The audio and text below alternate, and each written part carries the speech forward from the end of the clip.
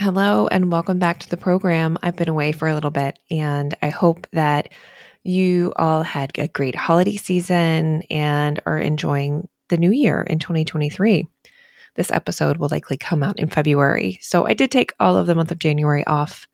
I've started a new job, which it might be something I talk a little bit about. I'm working for a school now, and so I'm doing some evals.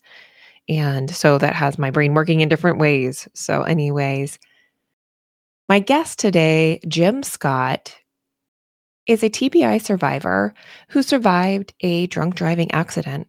He talks openly and candidly about his experiences after his TBI. His story is somewhat of a dramatic one. He's lucky to have survived. He spent 6 weeks in Beth Israel's ICU in a minimally conscious state with a severe TBI. He then subsequently went to Boston Spalding Rehab, which he talked very wonderfully about. His family had experience with having another family member there. So his brother actually suffered a spinal cord injury years previous to his own injury. I met Jim at the Kremble Center, which is a center in New Hampshire that is focused on TBI survivors and how they can really create their own community. I was so impressed of how they build community at the Kremble Center in such a different way. It is a peer-led, driven community where they dictate what happens. So they talk more about hanging out versus going to treatment, of living their life, really figuring out how to live in a new brain. So check out the Kremble Center. I'll link that in the show notes. I really found that it's just a unique place that I haven't experienced before in the brain injury community. So Jim is now 14 years post his injury. That's on his website. I'm not sure if it's been more than that. And he's big on building community and reaching out and having part of a community education group. He also works in various financial services, and he also is working in his family business, which is a cause-based animal nutrition company. He has speaking engagements and he's open to speak if you have an event that you'd like him to speak at. He has spoken at communities, schools, and other various places where you might want to hear about TBI, and especially having a TBI after being in an accident where alcohol was involved. So please listen in. It's a wonderful episode. I hope you will connect with Jim after as well. Hi, everyone. Welcome to the TBI Therapist Podcast. I'm your host, Dr. Jen Blanchette, where we explore the heart of brain injury.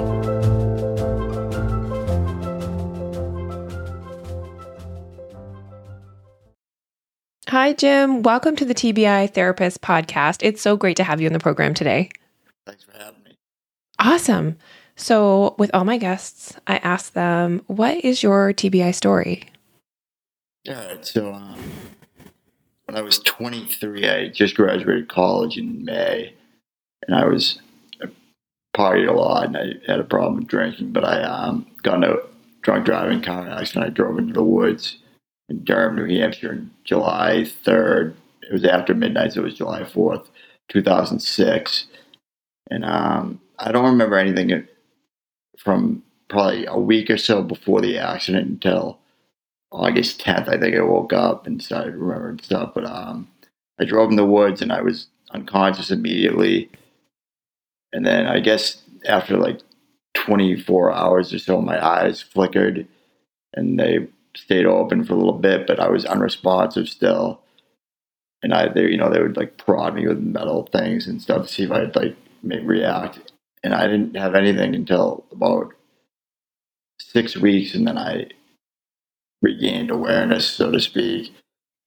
And I pretty much, it was a right side diffuse axonal injury, and most of the trauma was to the frontal lobe, but it was a diffuse injury, so it was all over the place. But I had entire paralysis on my left side, and my speech came back okay, but really raspy, and I had a trach and I had pulled it out, and I had some complications from that, but from the time I was aware, it's all my recollection. My progress was pretty solid. I was at Beth Israel. They brought me to Beth Israel in Boston for 6 weeks in the ICU. Then I went to Spalding in Boston, the old one near the Boston Garden, for 6 more weeks. And I was there, and I got discharged, I think, right at the beginning of October. And my mom is phenomenal. And my parents work for themselves, and my mom wanted me to come home, so she took care of me pretty much around the clock for a while and drove me everywhere to rehab appointments. And I was in outpatient rehab for 2 years. And I was blessed to be able to do that. My parents were very supportive, and they said, listen, we want you to just focus on recovery. So I did that at Portsmouth Hospital, neuro day rehab, 4 days a week. It was from like 8 a.m. to 2 p.m. And it was phenomenal. I made a lot of progress. And so it was really, really, really good. I mean, unfortunately, my family had a lot of experience with the rehabilitation process. My brother actually, in April of 2005, had a spinal cord injury. Oh, wow. Yeah, he fell off a balcony. So he's paralyzed from the waist down. He's doing great now. Oh. In a wheelchair, obviously, but he's doing phenomenal. He's a high school teacher, has a daughter. Oh, cool. Yeah, he's great. He's a great kid. He's a head hockey coach at Beverly High School, which is pretty cool. But so that was, in a weird way, a blessing. In a weird way, my mom really was Spalding. My brother was there, and kind of the house was adapted for him. I moved into his room because he was at college at this point. But so it's been good, and I mean, a lot of the things in my recovery, I've been blessed that I was kind of put into the positions to succeed, whereas that's not always the case for everyone. I mean, I had very understanding parents, and then there was sort of like my first job or working experience was like kind of like an internship, 1 day a week, then 2 days a week, and then I eventually went to 3 days a week. And now I actually work for my family. My family's in the pet food business, which is pretty cool. So it's been good. I mean, I think the big folks I'd want to say though is I find that the old school thought, like after a brain injury, your recovery is 1 year and then you're done, and like Right. you don't get back after a year is gone. Like I think back, like, after a year, I just like got out of a wheelchair and I may have still had a cane, and I've made amazing progress. And I'm July '06, so that's it's going to be 17 years in July, and like I still notice improvements. It's never done. You're still a human being. I mean, people get up, they go to the gym, they try to learn, they read to improve themselves, and we can still do that too. Yeah. And that's what I find that I'm doing. I mean, I think the big issue and the real challenge that I've had is more mental health and the like addiction. I struggled with alcohol when I was younger, and then I got kind of struck sober in my accident. I was sober 8.5 years, and unfortunately, I relapsed and I drank again. Not for long, maybe a year and a half, and it got really bad, and I had to get some help for that. But so I've been sober now since August 4th, 2016. And it's good, but I still it's tough. Like I get stressed out, and sometimes I want to just like get away from myself. And one thing, like, I have an amazing family and they're very supportive, but I know that like it hurts them to see me struggle, and like my parents, we've been really fortunate, and they always be like, all we want is our kids to be happy. And sometimes I'm like, I can't even do all they want sometimes, like, I don't know.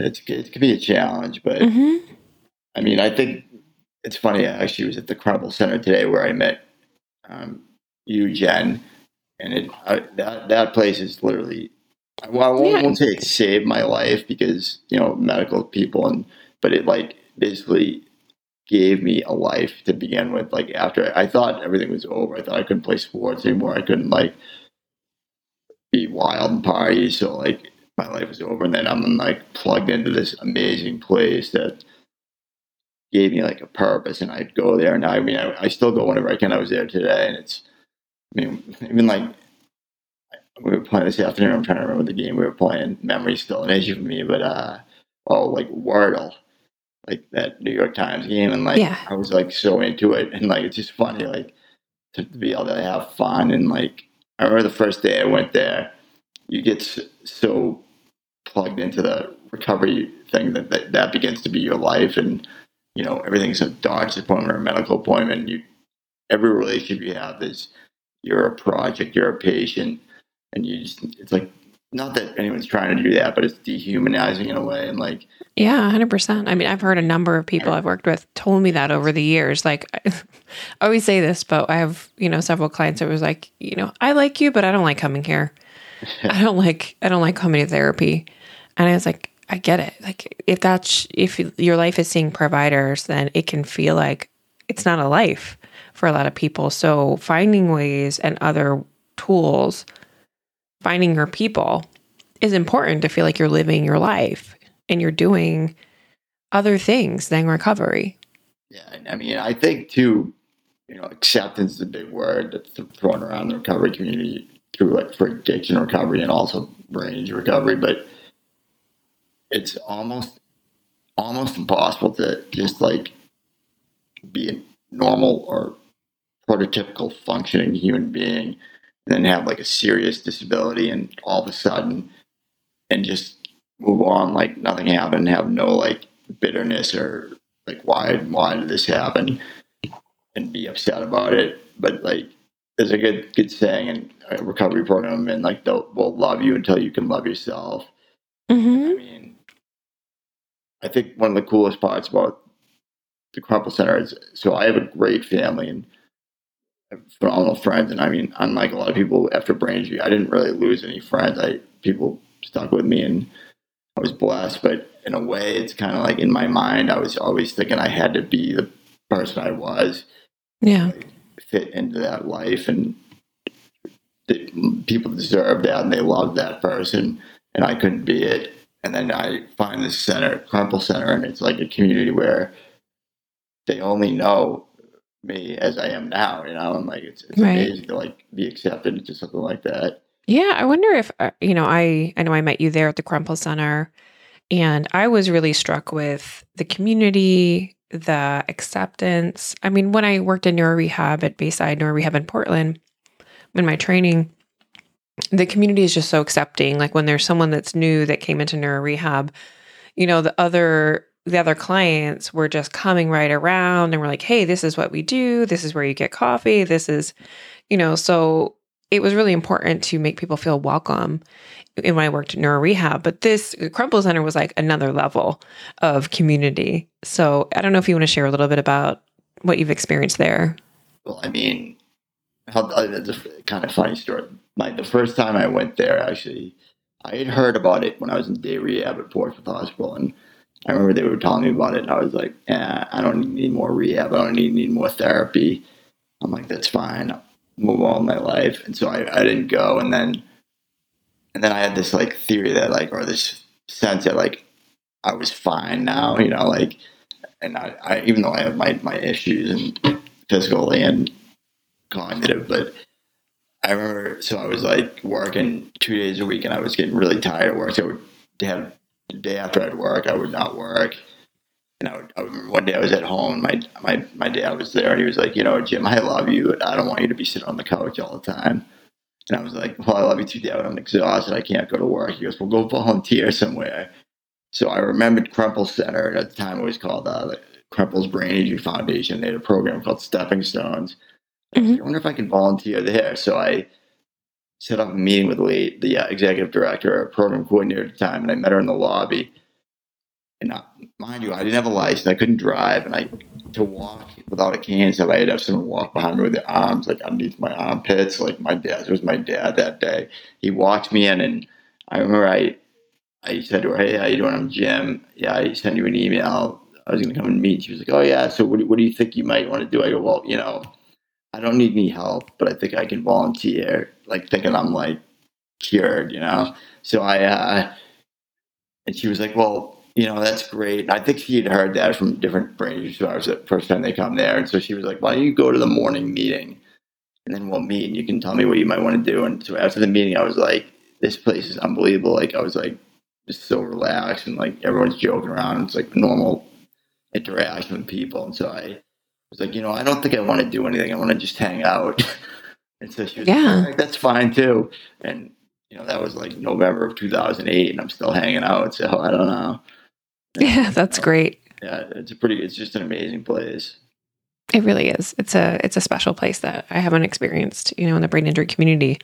So, I think other communities are probably, should be a little jealous because it is a little nice slice of community that's just great that a lot of people don't have access to. And it's one of the things I talk with survivors about a lot is finding their community because no one is going to get your specific issue like a survivor will. Well, I mean, even like, I think that's like a human thing and not necessarily just brain survivors, but we need to have like peer support. And by peer, I don't mean other human beings. I mean people that have a similar situation. Not that we need to segregate ourselves by, like disability, race, religion, whatever, but you can like find people that have struggled or face the same challenge that you have and you get just an amazing amount of support. Mm-hmm. And then like recovery in general, like programs that I'm involved in, like it's just something about it, Yeah, there is something about that community coming together for a specific purpose. I think that for the Crumble Center, it's around brain injury and supporting folks that have been through that. But for other communities, yeah, they can rally around whatever cause or issue that they're, what's important to them. And I think for other survivors that, found community in other ways, maybe that's been through a faith community or it's been through, some kind of other community like a army community or a veteran community. But they found like where they feel like people can see them and understand what's going on. So, yeah. So I'm kind of interested a little bit in like the substance use stuff and brain injury because it's a big issue. Well, so, what's funny about that is, I had an existing problem before my accident and it was because of that, or greatly impacted by it when I had my accident, but I found a lot of the part that the sobriety and recovery from the brain injury were kind of conflicting because there was this huge push to, you're not your disability. You can do anything you want to put your mind to. You can, just because you have brain injury doesn't mean your life's over. And I remember honestly the thought, I've been sober for 8.5 years after my accident, mostly because of fear. Like I was like, if I drink, I'm gonna probably have a seizure. I don't want to, I don't want to undo my progress. And I was working at Merrill Lynch in downtown Portsmouth, and I was walking home one day, and I saw my reflection in the window at the brewery downtown Portsmouth, and I said, "Wow, that I can work and pay bills. Nobody's gonna tell me I can't drink," because I was like, taking that, perverting that attitude of I can do anything anyone can do, even though I shouldn't be drinking. But it's like understanding what I kind of know. I've had a lot of help and treatment, but addiction now that's like the one thing you don't will yourself better or like work hard and get better. You just need to abstain. But I mean, I think it's scary too because I think the huge amount of brain injury happen in young adults. A lot of young guys do, like in that age. It's so hard to like you're trying to get back into your social group or go out. Even like still like I'll go out like with my friends or whatever, and like it's just like everyone drinks, and it's like you feel like it's just, if you're normal or if you're a healed human being, you should be able to do that too. And it can be challenging. Yeah, I think it's one of those limitations. I grew up in a recovery family, so my mom is 30 years sober. So growing up in the recovery community and understanding that some people just have different bodies and different brains, and without a brain injury, some people just cannot be around alcohol or they will drink again, and that will cause them to deal with that disease. And I definitely see it as a disease. And with brain injury, I just wonder, what did you notice when you were drinking after your injury with your brain injury symptoms? Did you notice like they got worse? Because like honestly, like even now, like it's just like 16 and a half years later, I still have balance issues and am a little bit awkward. And people probably think I'm like intoxicated when I'm walking down the street in Portsmouth. And I mean, so it's kind of like, I would be like, the effects after not drinking for 8.5 years and then with the brain injury were like much more intensified.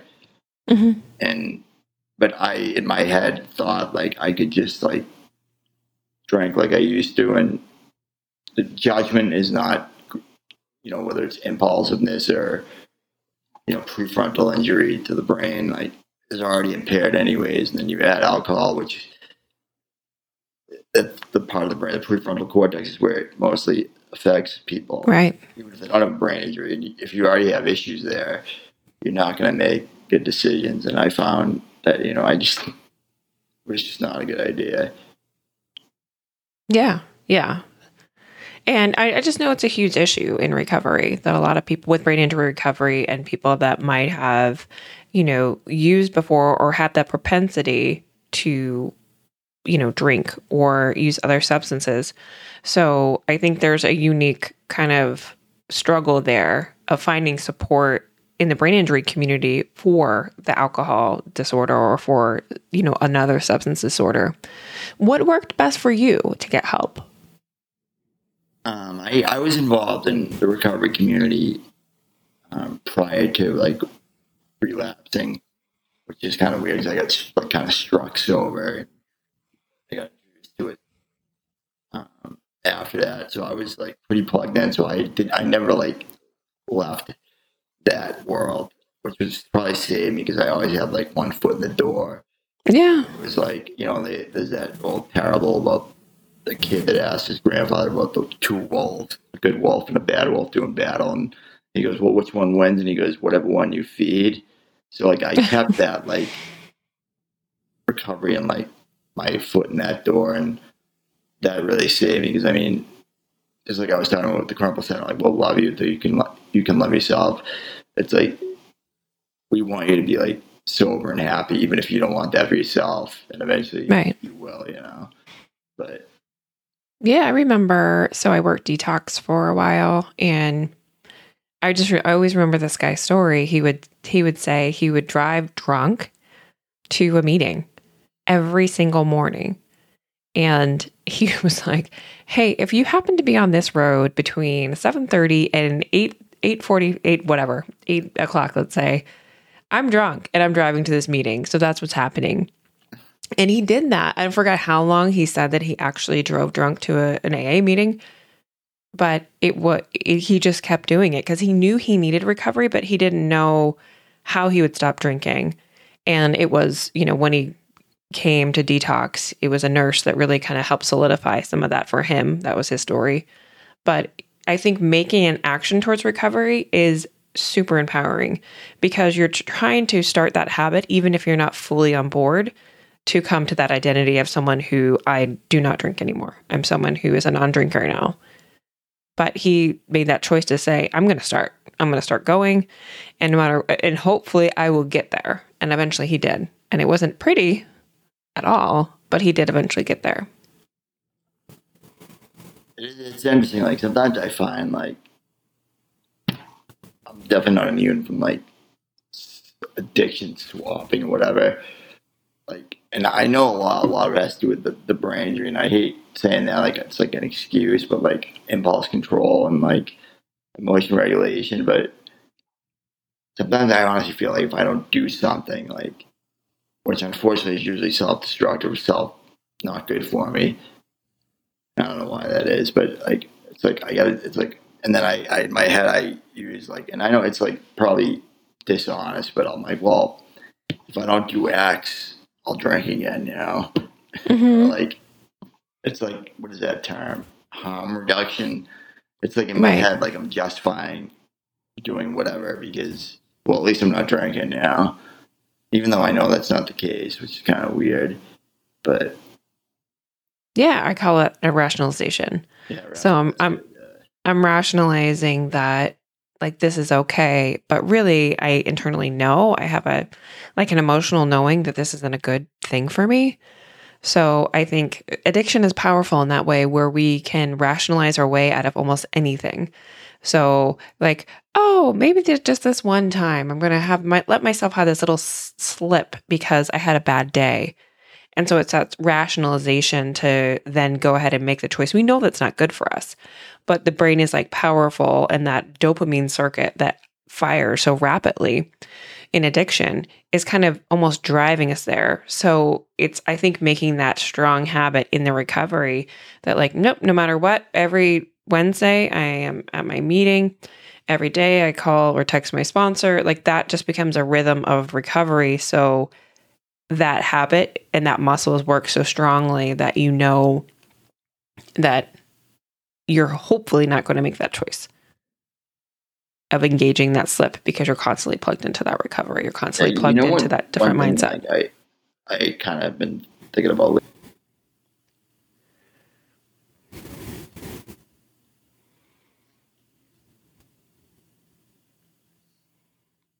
Oh, we lost Jim just for a second. So he will pop up in a minute.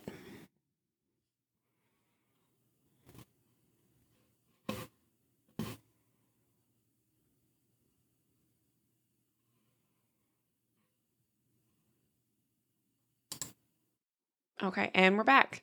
So Jim, you were saying like you have this. No, I was saying like lately I've been thinking like a lot of times I find that I get frustrated because like I'm not the best and I'm just not ultra successful. I'm not perfect. Everything's not easy for me and I'm struggling. I feel like there has to be a reason why it's not me. Like, so it's like an addiction and the brain injury would be a good excuse, but I've kind of like taken that in and accepted enough now that I'm like, well, that's not good. It's not a good enough excuse, for why things are hard. Like, so it's got to be something else. And then if I can't identify something, I'm like, well, maybe I just am not good enough. And that's frustrating to me. And so I tend to grab onto like self-destructive kind of stuff, which is really, really annoying. I label that, and I'm big at like calling out the shame flag, when shame kind of grabs us in that way and tells us we're not good, basically, or I'm bad. And so sometimes just speaking that, I think, is really empowering because we're kind of saying that's the emotion we're feeling. And it can go a long way, I think, for a lot of people who might feel that way in their recovery as well. So yeah, I like that quote. Comparison is the thief of joy. Correct. 100%. And it can be. It's not always comparing to other people. Like obviously, that can be. You always can find someone with more that's stronger and smarter, or better looking than you. But it's like even comparing, especially once you have a brain injury, comparing yourself to. Like if I honestly go to the gym every day and always think, well, it's not a good unless I do the best I've ever done at the gym. Every day is going to be a bad day. It's just things. Sometimes I'm just not going to be as fast or as strong as I was. Right. But that's okay. I can compare myself to like, well, what did I do yesterday, or what is my effort good? It doesn't really. But I think we're such a black or white society that you're either winning or losing. I don't know. And I think that's a lot of our activities can boil down to winning or losing. And we don't think about those activities that we just get enjoyment of doing, of being a human being, of working out because it's a good thing to do for our bodies and we feel good while we're doing it. So, but I think that mentality and going back to that comparison is a thief of joy. And I think you made me realize that we often think about comparison with other people and in the brain injury world, thinking of comparison to our old selves. So I used to be able to do that. Or I used to, do this, and now I can't do that, or it's different. And so I think that comparison can be the thief of joy of that constant looking back to the pre-injury self to say, I should be this or I should be that. And kind of staying in your lane. I'm always a big proponent of like, hey, this is the brain and the body we have today, and this is what I have to work with. And can I find joy in what I'm able to do? Can it be enough? Yeah, it is. It's very interesting. And like, I'm often torn. There's like you need to let go of who you were, and that is true, and not always compare. But that doesn't mean that that's necessarily awful and a bad person. There's some things about me prior to my accident that like are good. I mean, I tend to help people when I can. I have a decent sense of humor, and I worked hard and played a lot of sports, and like strong, close with my family, and like that's not bad, you know. But it's like for me, the hard part was like like wanting to shut the door entirely on this like old life that. But it's not like I'm a bad guy, you know. I made a mistake, and which is, Right. I mean, it's just weird. You obviously nothing's black or white. And I think that we always want to like simplify things, the world, because it's easier for us to digest if Yeah. everything's good or bad, you know, which can be a challenge. Yeah. Yeah. I mean, there's so many things in there that you can, I think, take from that. It's great. Mhm. So, I know we've been talking for a while now, and I'm just wondering, what is maybe a couple of tips or things that you'd want to say to another TBI survivor or other brain injury survivor from your experience? Um, don't like be. I think. Well, for me, the big thing is, and I think I was kind of like this before, but even more so now. Like I'm very regimented and stuck in my ways, and like change is like the last thing I want. I don't like trying anything new, and like there's a lot of like things that I would think are I've thought are crazy. I'm like I would never do that, but like that I love to do now. Like I mean, I got involved in a writing group at the Crumple Center, and I just started. I noticed I love to write, so I ended up writing a memoir, and like it's done decent. I go and I speak, and I started doing. I'm terrified of public. I was terrified of public speaking, and never wanted to do it. I think I took public speaking 3 times in college Oh, at a yeah. 33% pass rate, but that's okay. But and I love doing it now. You know, like share the message, my message, and like offer hope. But it's like some things are going to be well, everything after brain injury I find is new.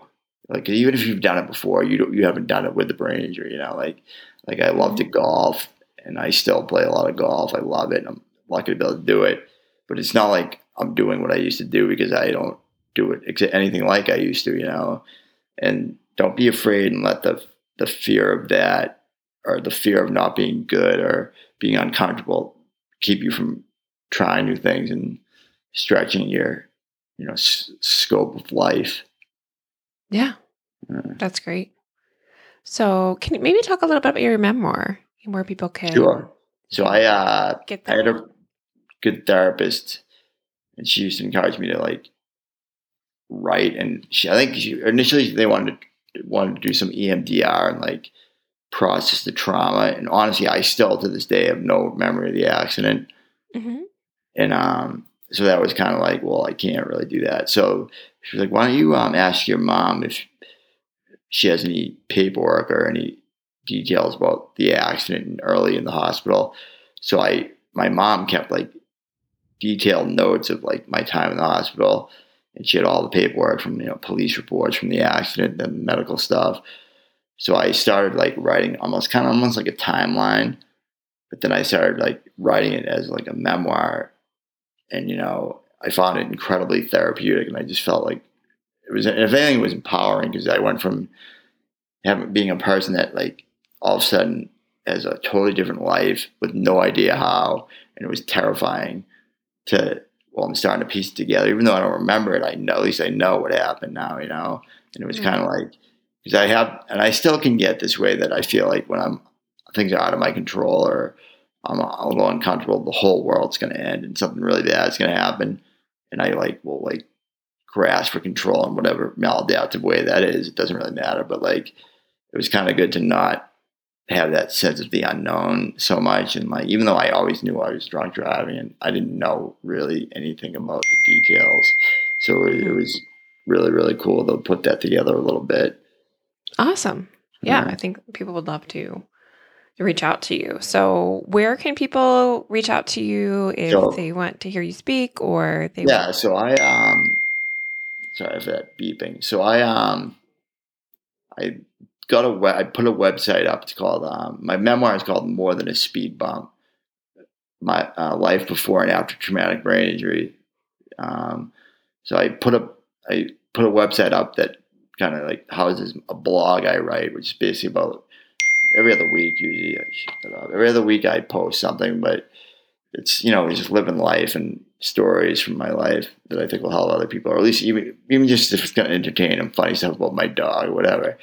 And that's been pretty cool. And then I put on there a link to like contact me, and I have quite a few good conversations. I speak at schools quite a bit, and I mean it's a lot. I mean my story is very cautionary, it is what it is, and I mean I'm not thrilled that like that's what I'm talking about. But if I can help, Yeah, why not? of But I course. also get to do a lot of speaking with other things like therapy practices, like speech therapy, occupational therapy, college classes, and high school journalism classes, which is pretty cool.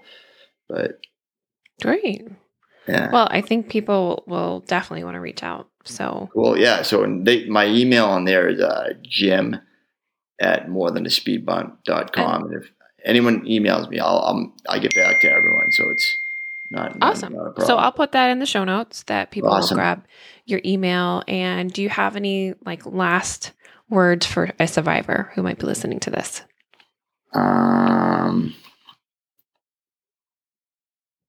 there's a lot of great things that I've gained. I think it would be that don't don't stop because you want to, because soon you'll want to keep going. Like how you feel right now is not how you're gonna feel. Like there's times honestly, and like I still get there. I have bad days that I'm like, this is just not worth it. I don't want to do this anymore. But I get out of.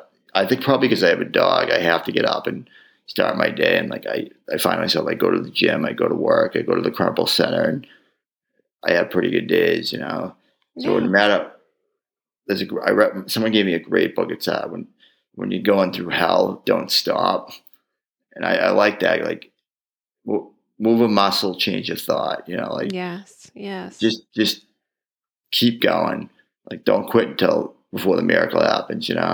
Yeah. Awesome, Jim. Well, it's been so great talking with you. Well, great to I'm talk to sure you too. people will reach out and I'll talk with you soon. Awesome. Thank you very much. Have a great day. Bye. Bye. Thank you for joining us today on the TBI Therapist Podcast. Please visit tbitherapist.com for more information on brain injury, concussion, and mental health. The information shared on today's podcast is intended to provide information, awareness, and discussion on the topic. It is not clinical or medical advice. If you need mental health or medical advice, please seek a professional.